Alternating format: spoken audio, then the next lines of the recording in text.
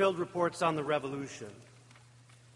Field worker number 711, Linda Butarian, Field University.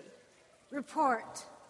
All 30 bring poems on stools in a circle.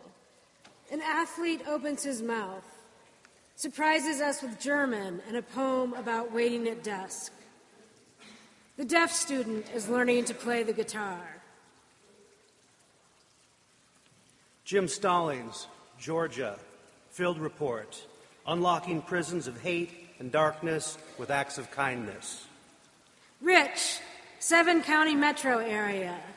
Q1, overall Mercy volumes slightly outpacing last year's OMV, but weather remains a factor. Mercy Field's reps waiting for that new swept-wing sparkle finish job the kids in engineering are so excited about. Bill in Austin reporting, in spite of relentless attempts at infiltration, much music is made, lest is co-opted this year. Taylor, Colorado River Basin, below the Mexican border.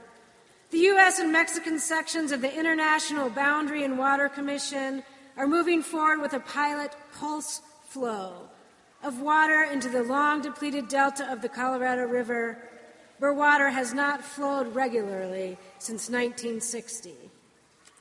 Reporting on the revolution from Portland, cycling continues to rise as more bikes are put on the street, more cars are taken off.